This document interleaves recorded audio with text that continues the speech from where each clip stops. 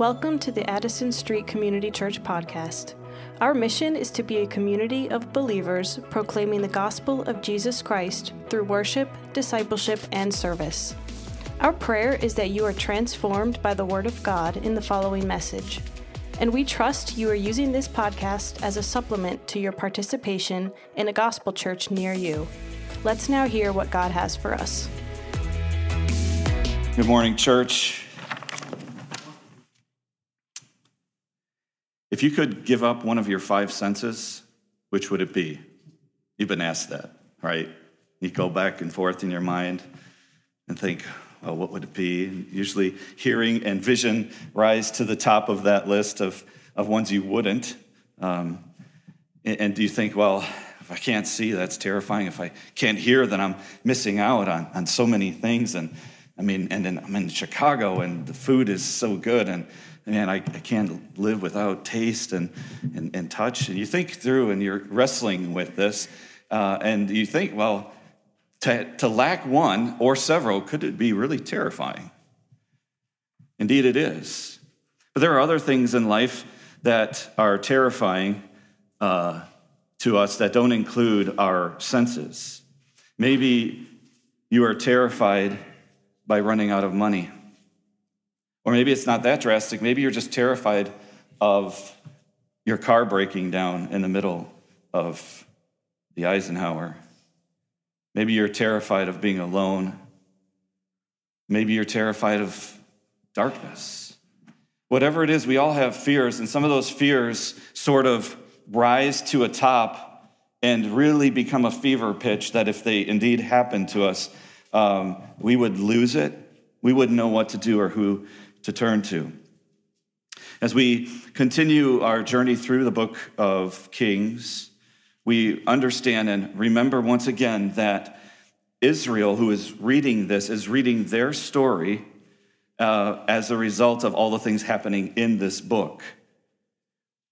And as we go through, I'm imagining one of the questions that they have is a question that we all should ask ourselves, perhaps, is how can we get someone to rescue us from terror? How can we get somebody to rescue us from our worst fears? I believe our text today is going to teach us that God sends his powerful prophet to rescue us from real terrors. I'm going to pray, and then we're going to read God's word together. Lord, we pray for this moment that we hear your word. Lord, nothing could be said or nothing could improve the very words you have given to us in your holy scriptures. And so we're asking for the Holy Spirit to come and illuminate his holy word. We pray that he would find a comfortable residence in each of our hearts and in our minds, that we wouldn't merely just receive the word with hearts and mindlessly, or receive the word rationally with no thought of our affections. Oh Lord, I pray that you would just bundle up every aspect of our being in this time that we have, captivate our affections, free us from our fears and our terrors, show us Christ in ways, Lord, that perhaps I cannot or may have not prepared for. In Jesus' name we pray, amen. We're in the book of 2 Kings and chapter 6. 2 Kings chapter 6. Next week, by the way, we'll have the joy of hearing a preacher from Lisbon, Portugal, Tiago Oliveira. He'll be preaching God's word for us in Kings. I asked him, are you sure? He said, yes. All right, so you'll get a break from me. 2 Kings 6, verse 1. Now the sons of the prophets said to Elisha, see, the place where we dwell under your charge is too small for us. Let us go to the Jordan, and each of us get there a log, and let us make a place for us to dwell there. And he answered, go. Then one of them said, be pleased to go with your servants. And he answered, I will go. So he went with them, and when they came to the Jordan, they cut down trees. But as one was felling a log, his axe head fell into the water, and he cried out, alas, my master, it was borrowed. Then the man of God said, where did it fall?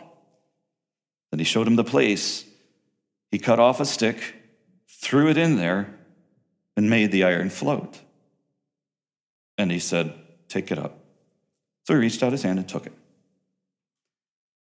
Once, when the king of Syria was warring against Israel, he took counsel with his servants, saying, at such and such a place shall be my camp. But the man of God, that's Elisha, sent word to the king of Israel, beware that you do not pass this place, for the Syrians are going down there.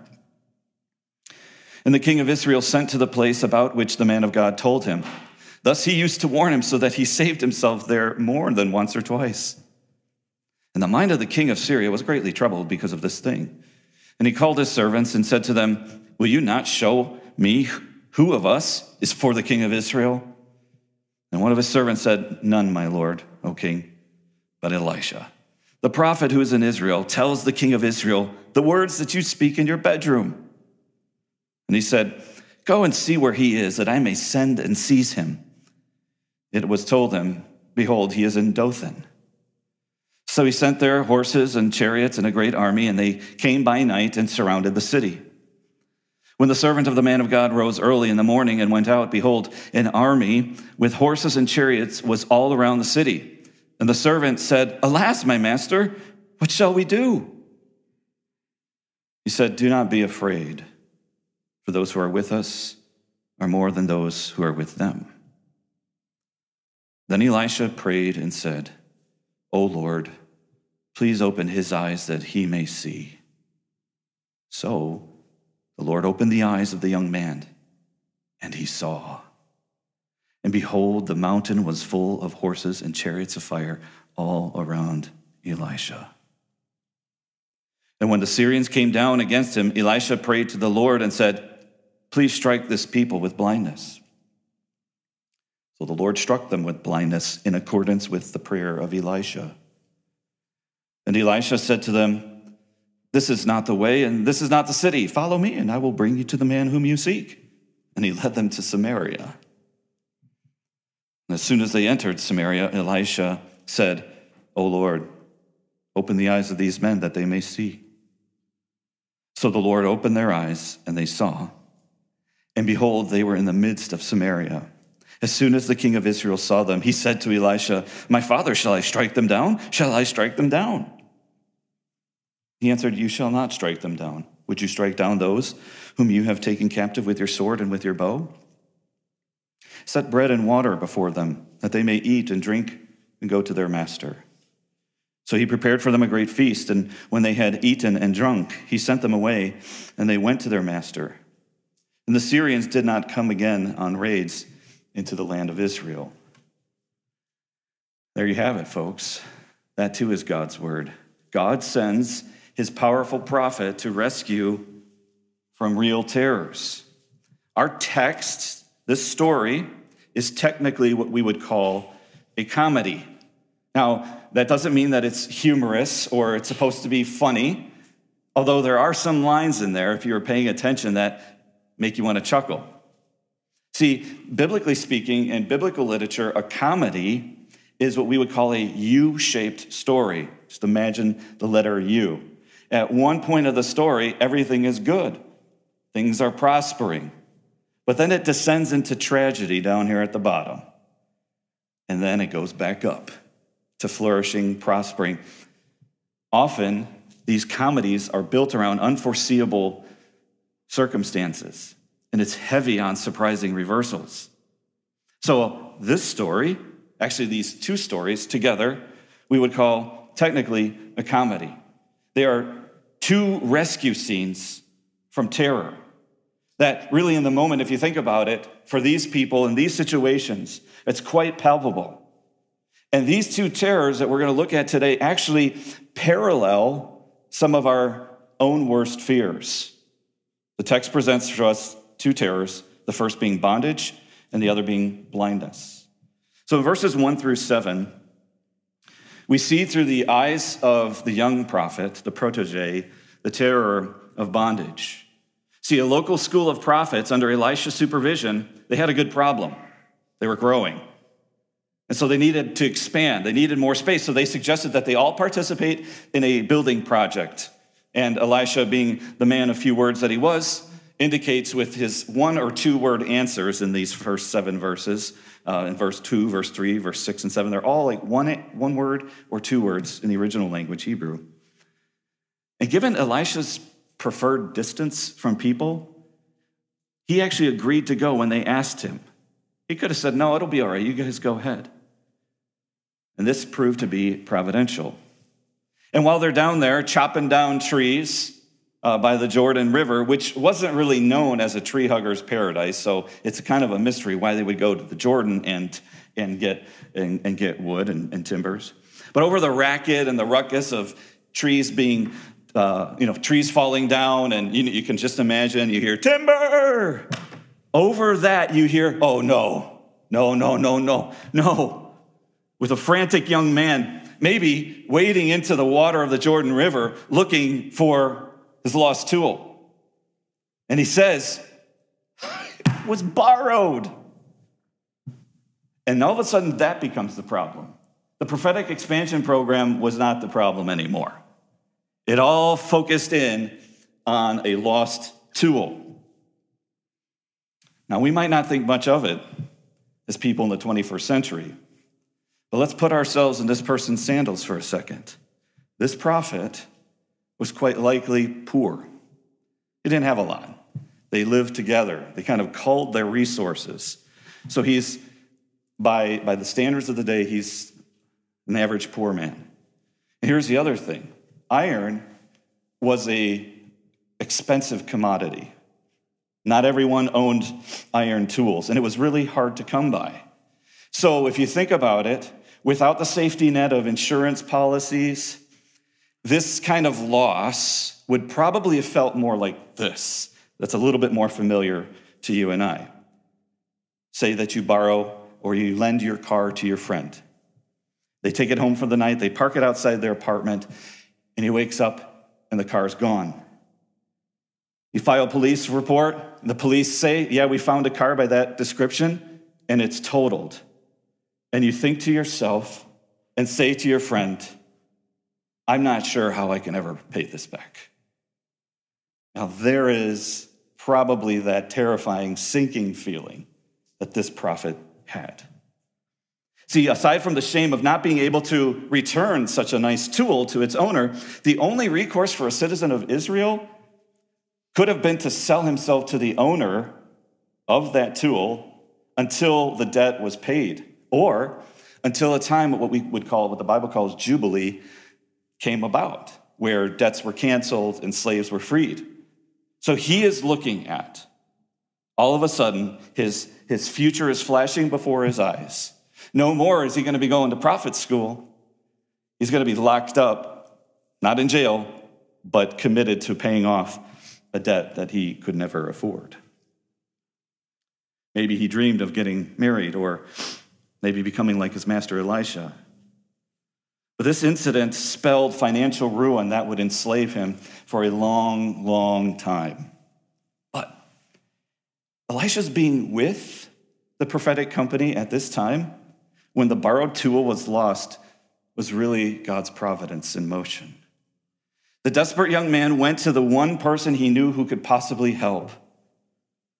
Alas, master, it was borrowed. And so matter-of-factly, without a lot of details, it's like Elisha is like, this is everyday business, yo.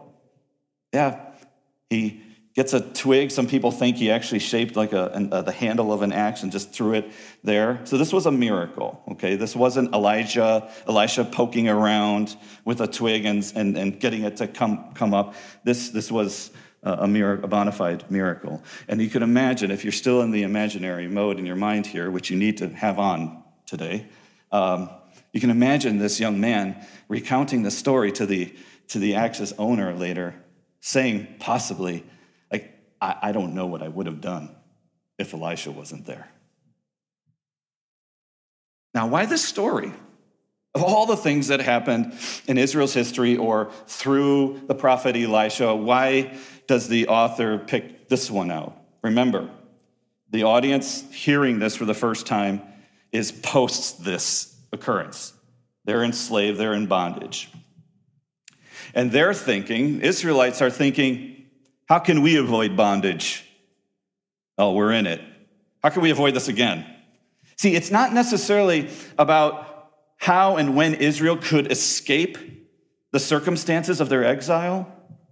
What the captives of Israel needed to know through this story, more than when the clock was going to be up on their bondage, was how to avoid repeating their lackluster history. And to not repeat history, they didn't nearly need a second chance. What they needed was a prophet, a priest, a king, all of whom, by their messages, their intercessions, their sacrifices, and their decrees, could permanently reverse the causes of their faithless, idolatrous hearts. So they were all too familiar with the bondage theme. They were living it. And they didn't want this to happen again to them. So Elisha indeed demonstrated God's power to rescue people from truly terrifying situations. The story is no fairy tale. So you say, Pastor, do you believe that actually happened, that this was a miracle? Yes, I do. Because if I question the validity of a story like that, I actually have to question all the other similar stories in the whole Bible. So my cards are on the table. It really happened. But if you're an Israelite hearing the story for the first, second, or maybe umpteenth time, you gotta wonder, again, try to be in their heads. When will our Elijah or our Elisha come to rescue us? I mean, our first parents, Adam and Eve, they forfeited the paradise of Eden for the enslavements of their own will, and they reaped a death sentence upon themselves. And our nomadic ancestors, Abraham, Isaac, Jacob, as much as they tried, they ended up enslaved in Egypt. And later, after their emancipation from Egypt, they entered God's promised land. But soon they fell into a cycle of sin, oppression, calling out to God, and God sending judges to get them out of their situations. That was their history. And thinking that, and looking around and saying, they have a king, thinking that a king could save them from their problems, because after all, we need a leader that we can actually see. They asked for a king, and God gave them. But the experiment that started with Saul was a false start until David, his successor, came along. And David was Israel's king. And then there was Solomon. But as we started the book of Kings, way last year, I think, we saw that under Solomon, Israel experienced the best days of her existence. But under Solomon, the seeds of a united Israel's unraveling were sown. Israel had more than one chance to experience the God of second chances. But Kings is this dark story of Israel slowly circling the drain to almost certain non-existence with little chance of survival. So when we heard that reading of scripture today from Psalm 137, that was providential. That is the psalm of captivity. Man, we used to rock it when we were together. And now we're in Babylon, stranded in captivity. We've hung up our electric guitars, our bands, our trumpets. We're not singing. And they're taunting us to sing the songs of Israel, to sing our worship songs. Things were not good. The Israelites hearing this story probably felt like, man, if we're not coming out of a time of bondage, we're certainly going straight into another bondage. The floating axe head incident is another miraculous reversal in Elisha's ministry. If you think about the circumstances before, the stories before, this is a kind of resurrection. A loss happens, and it is miraculously recovered. The laws of gravity are defied. Now, the principles for us today aren't, how can I avoid financial slavery? How can I avoid a life of death? How can I avoid this experience, any kind of bondage? Well, I want to speak, first of all, to those who you may consider yourself perhaps friendly to religion, but maybe you're not Christian. There are lots of things I concur with you that you are afraid of, that we're all afraid of. But there's one thing you should be really afraid of that you actually might not be afraid of right now, and that is bondage to sin. The problems in this world are not the worst problems. The teenage takeover downtown Chicago is not the worst thing in the world. Okay? What's going on in Ukraine or going on in Sudan or wherever things are happening, those aren't the world's worst problems. The world's worst problems lie resident in each one of us, and it is indwelling sin. You are a sinner who needs saving. I will be so bold to say, you are in bondage to sin. You love sin. You can't imagine doing your life without it. And that is both the bad news and the good news, because you're a slave. You say, wait, man. We're like post-antebellum here in America, aren't we? No, you are a slave to sin, the worst kind of slavery. And there's no hope of getting out of it unless you attach yourself to the one who can redeem you and get you out of it. That is Jesus Christ. Jesus Christ came to free sinners from their worst problem. But for Christians, as you read a text like this, you wonder, like, okay, what does this matter? Like, how's this going to change Monday, going to work, doing the grind? I mean, what specific application is there for me when I consider a floating axe head? Well, I don't know if I'm going to nail this, but I would say this, that for Israel, God would remind Israel many times to remember the Exodus from Egypt. Where whatever their situation, God would remember, hey, I was the God who brought you out of Egypt. God always went back to that. But for us today in the church, in the 21st century, God reminds us through baptism that we are no longer slaves to sin, but alive to God. So I want to exhort us today, encourage us today to remember our baptism. Not just the moment that when we were baptized, but what it means to be a baptized Christian. To be a baptized Christian captivates in it the symbol of bondage and death, being buried. You're bound in sin, you're dead in sin, and you're buried. Your sins are buried, and you're buried into Jesus Christ, and you are risen again, alive in him. So this is not just some, Will's going the Sacramento route here. It is for real. When we look at the story of a floating axe head and being saved out of bondage, for the Christian here today, when you go home today and tomorrow and this week and you struggle with indwelling sin or the sins that so easily beset you and trip you up, I encourage you to remember your baptism. Remember that you are buried in Christ and risen again. As Romans 6 says, you no longer are slaves to sin, but instruments of righteousness unto God.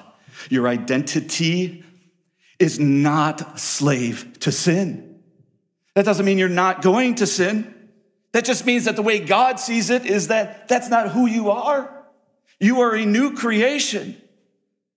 You're a son. You're a daughter. You are not a slave. And so I exhort you and encourage you to live like a daughter. Live like a son, not like a slave in bondage. Remember your baptism. And remember it, not just in this moment of the sermon, but as we come to the table today, as these two glorious symbols are bound together, baptized Christians taking the ongoing symbol of our fellowship and communion with God and with each other.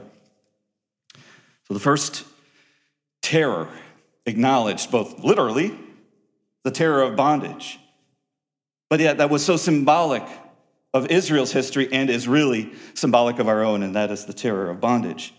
The text now leads us to consider the terror of blindness in verses 8 to 23. This next episode in Elisha's prophetic ministry is an instance of something that seemed to happen more than a couple times. I love how this goes, that this, where does it say in verse 15 or verse 8? He says to the king, the king of Syria is making plans to attack such and such a place. It's not important to the details of the text that this is where it's going to happen. But somehow Elisha finds out. He sends word to the king. I mean, you talk about, if you're in the military, you're talking about this is sweet intelligence. Like, you want this kind of information. And time and again, Israel would avoid a raid from the opposing nation.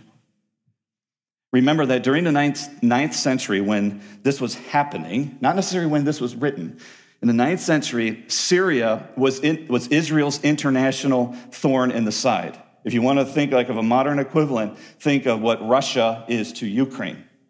All right, I'm not trying to import international relations here. I'm just saying, here's a perspective. Small nation, bigger enemy, always causing trouble. And one night, imagine here with me for a second. Before the king of Syria went to bed, he debriefed his cabinet on his upcoming itinerary for how he was going to raid neighboring Israel. The problem was, there was a mole leaking precious Syrian intel to Israel. So he thought, verse 11. But a servant in the king's court knew better. So imagine this conversation playing out a little bit. The king says, how is it that they keep finding out where we're going? Who's giving us up? Servant says, it's not any of us, your highness. It's actually Elisha of Israel. Wait, you mean the guy that healed Naaman? That's right. Yes, sir.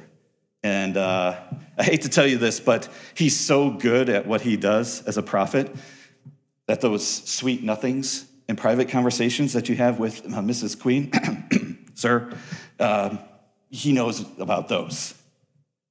He's able to hear, he's able to see this. Now, perhaps that's an exaggeration. It's not like Elisha had some kind of cup or radar in there and he was listening in on everything. That's not the point. The point of this kind of exaggeration is saying that the prophet of Israel, Israel's prophet, had a beat on God's mind. And he was able to access information that was significant for the temporary salvation of Israel. Now that infuriated the king. He would not be outdone. So he finds Elisha's whereabouts. And like what happened in chapter 1, you remember chapter 1? When a king of Israel was looking to seize Elijah, what does he do? He sends a company of 50, 3 times, to apprehend Elijah with a great army of horses and chariots. So that's what happens here with Elisha. The king's like, this guy's not doing this. So what does he do? He doesn't send a company of 50. He sends an army. This is like a whole police force plus all the local SWAT teams descending upon Elisha's Airbnb. Now, I don't think Elisha necessarily resided in Dothan. He was, probably somewhat migrant. So this is probably not his full-time abode. You talk about overkill. Sending so many people to seize one person. But I want us to remember how things have been working in the book of Kings. So far, Elisha has healed, resurrected, or restored, or reversed something. By the time the Elisha story gets done in 2 Kings, he will have doubled the number of miracles that his predecessor did. And so if you are Israel sitting in bondage, seeing the story play out, kind of remembering or being told, like, okay, Elijah's a great prophet, and then comes Elijah, and Elisha outdoes him double.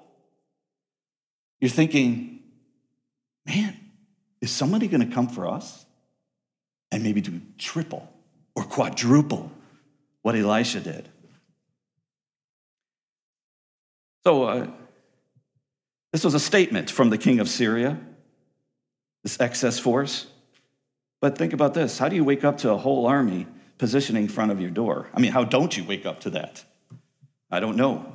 But you can imagine, again, sanctified imagination here. Elisha's servant wakes up a little bit before the boss does, puts on the pot of coffee. He gets his first cup, going outside to clear his head. Little me time, goes out, walks onto the porch to get the Dothan Gazette.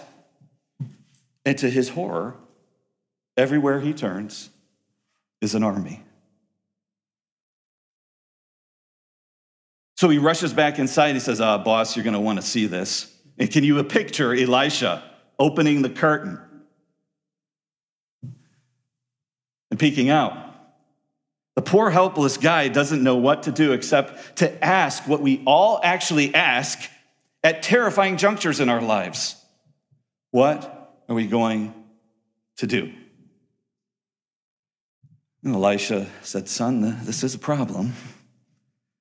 But this is not my first rodeo in these kinds of things. See, Elisha knew and could see something his servant couldn't. And so he says, don't be afraid, for those who are with us are more than those who are with them. And to take a timeout and fast forward us into the New Testament and into 2023 Chicago, a similar word kind of shouts over the New Testament, over history, when the old apostle John writes to the church and he says, greater is he that is in you than he that is in the world. Same God, different time periods. So Elisha prays. He doesn't rebuke his, come on, kid, I got this. Stand back. All right, go take a 15-minute break. No, he prays. He prays for his servant. Oh Lord, please open his eyes that he may see. We see the fervent prayers of a righteous man on behalf of the man right in front of him. This one who perhaps his prophetic career would be riding on a right interpretation of the events. Friends, I want to encourage us all here that we need to pray for others to see insofar as we see Jesus. This is where we need to pray, Lord, increase their faith. We are legitimized in praying and asking God to see things, that other people would see things. Not exactly how we see them, because sometimes you know how you pray, right?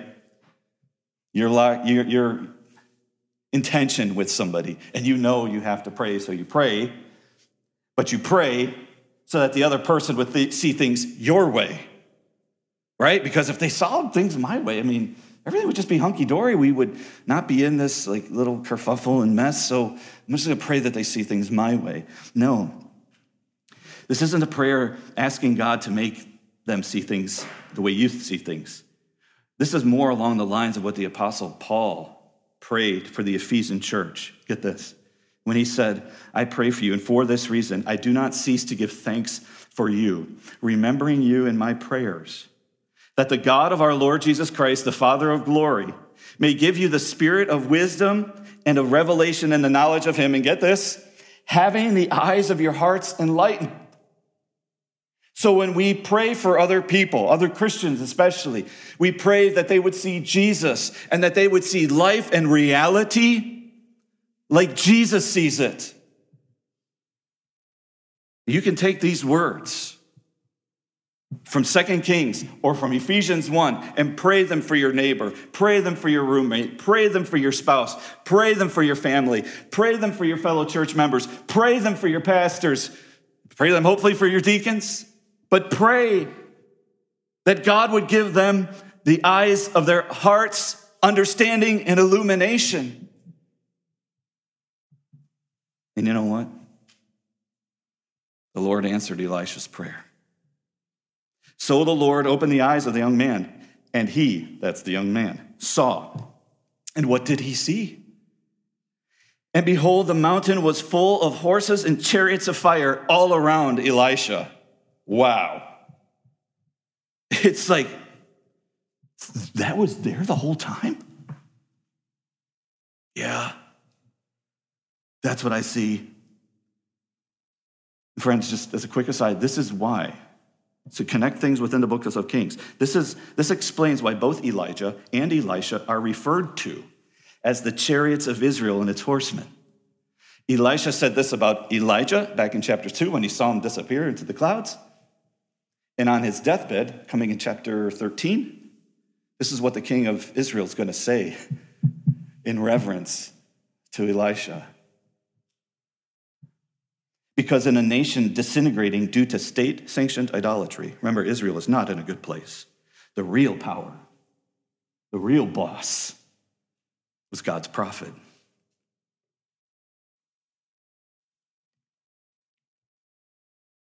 And as his servant is beholding this new perspective on life and the situation, can you hear it? Well, can you hear the horses and the chariots bearing down, rumbling? And so, what does he do? What happens? Elisha, thanks for the scene. I get it. So now what are we going to do? What does Elisha do? Elisha prays again. This time he prays not for sight, but for blindness. And Yahweh answers. Yahweh blinds a whole raiding army. This is reminiscent. Put your Old Testament together here. This is reminiscent of Genesis chapter 19, verse 11, where the angel of the Lord strikes the men of Sodom who were bent on sexually assaulting the angelic visitors to Lot's house. This was a big guy. These guys were going to break down the door so they could do perverse things to these men who appeared men but were really angels. And the angels struck them, same language, same idea, with blindness. Now, the kind of blindness inflicted in both occasions might very well have been some kind of like blinding light or a mass refraction, like when a mirror is like perfectly positioned in the sun and it hits your eyes. What happens to you? You're like, so take that and multiply it by hundreds, maybe thousands.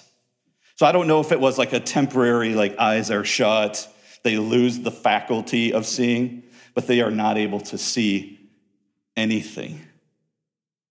They are at a severe disadvantage. Perhaps in a moment, their worst nightmare, their terror is happening, can I say it, right to their very eyes. And in a moment, Elisha has an army right in the palm of his hand. Now, it wasn't Elisha's place as a prophet to kill a whole battalion of soldiers. But what does he do? I think this is probably, talk about comedic and humorous. This is funny.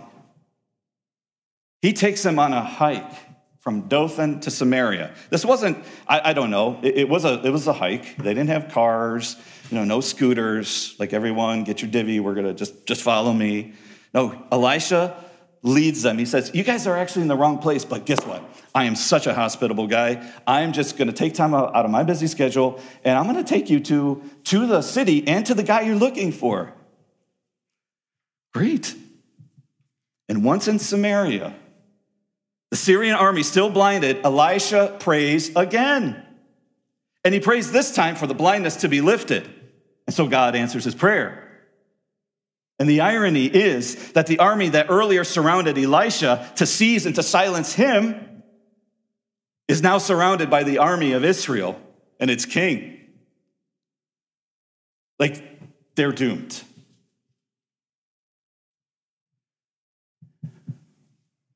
How God answers prayer, huh? And I want to make this connection between what the book of James says, that the prayer of a righteous person has great power as it is working. That was said of Elijah. Double for Elisha. The fervent prayers of a righteous man like Elisha had great power. And what was the thing about Elijah that James says? James says, Elijah was a man with a nature like ours. That's comforting. You mean I can pray and whole armies will be thwarted? I'm not saying that. I don't think the Bible's insinuating that. But the power in prayer, the source of the power you have access to today, right now. And so I ask you, do you believe in the power behind prayer, the power in prayer? If you had a power source like Elisha did, wouldn't that change things for you in your life? Oh, that I could do that. And one of the things sort of humming over this story is that you can. You can pray. It's the same God, the same Holy Spirit who energizes our prayers. But as the story closes, a surprising thing happens. I mean, this is like every king's dream, right? Like, hey, I didn't have to go and get these guys. Like, they came right into the home court. We have home court advantage here. These guys are surrounded. And again, he uses the language towards Elisha of who's the real boss. The king of Israel, who they don't even bother to name because it doesn't really matter for this story, says, my father, shall we strike them? Like a giddy kid. And he says it the second time. Can we kill them? And Elisha commends an unconventional thing. He says, you shall not strike them down. Would you strike down those whom you have taken captive with your sword and with your bow? He's harking back to the spirit of Old Testament law. In fact, he says, set bread and water before them that they may eat and drink and go to their master. Imagine if you're the king and you're just sitting there like, he tells his servants, okay, do what he said. We get a glimpse of how God deals with outsiders. We get a glimpse here of how God deals with enemies. It reminds us of what the book of Proverbs chapter 25 says, that the book of Romans chapter 12 picks up on that. If your enemy is hungry, feed him. If he is thirsty, give him something to drink. For by so doing, you will heap burning coals on his head. To react that way to people who are bona fide enemies has a healing effect. You don't believe me? Well, just read our story. The last word of the story is this. They were sent away. This is God's word. And the Syrians did not come on again on raids into the land of Israel. Now, in the big scheme of things, they did. But the point here is that for Israel, this action cooled down the hostility between Israel and their worst enemy.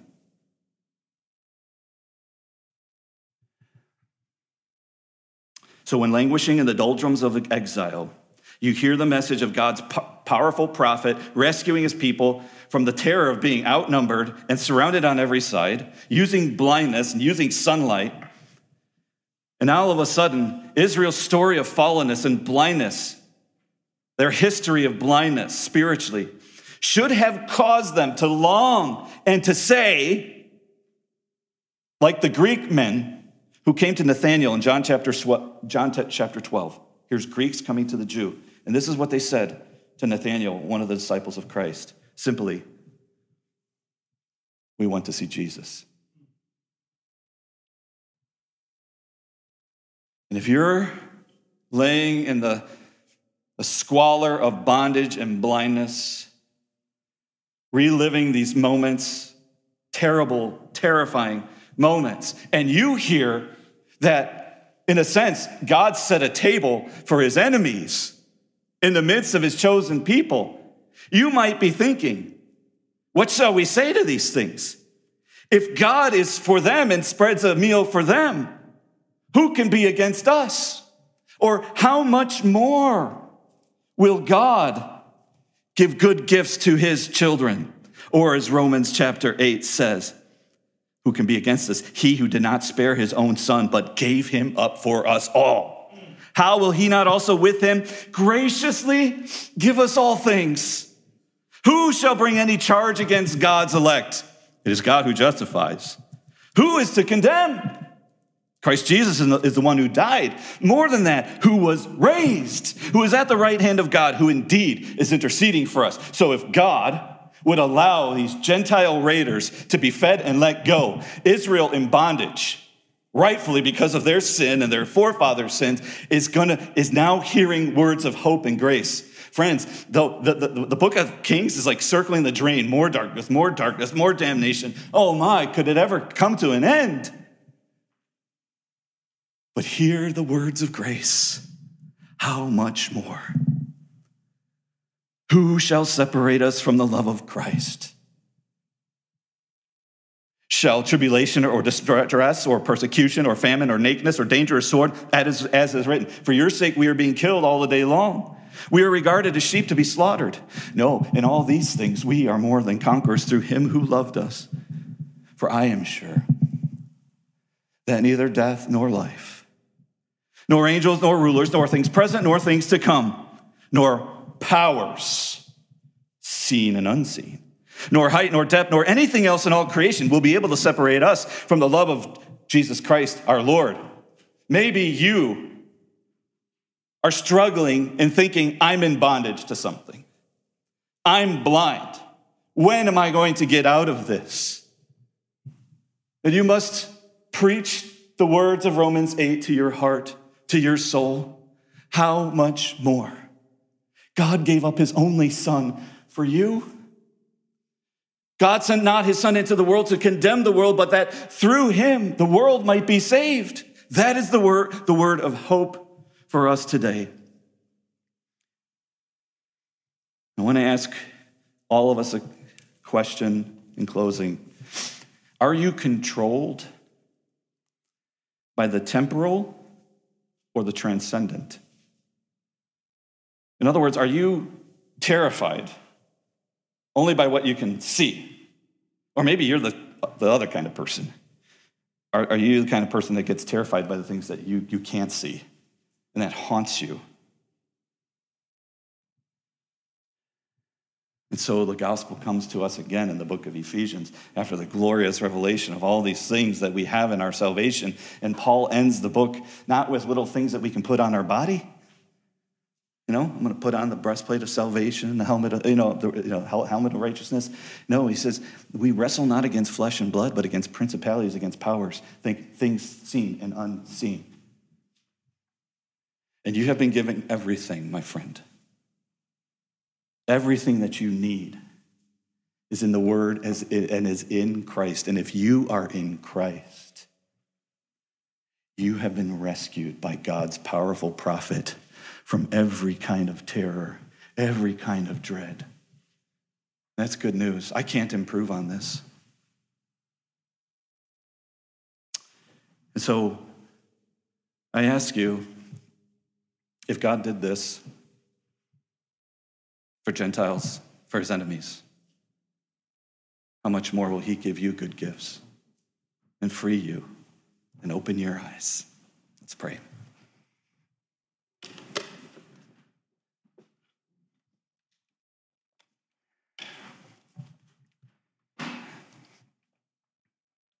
Heavenly Father, I thank you for this word, and I pray that your Holy Spirit would do what I could never have done. I pray that he would preach a better message upon our souls and our minds now and show us Christ.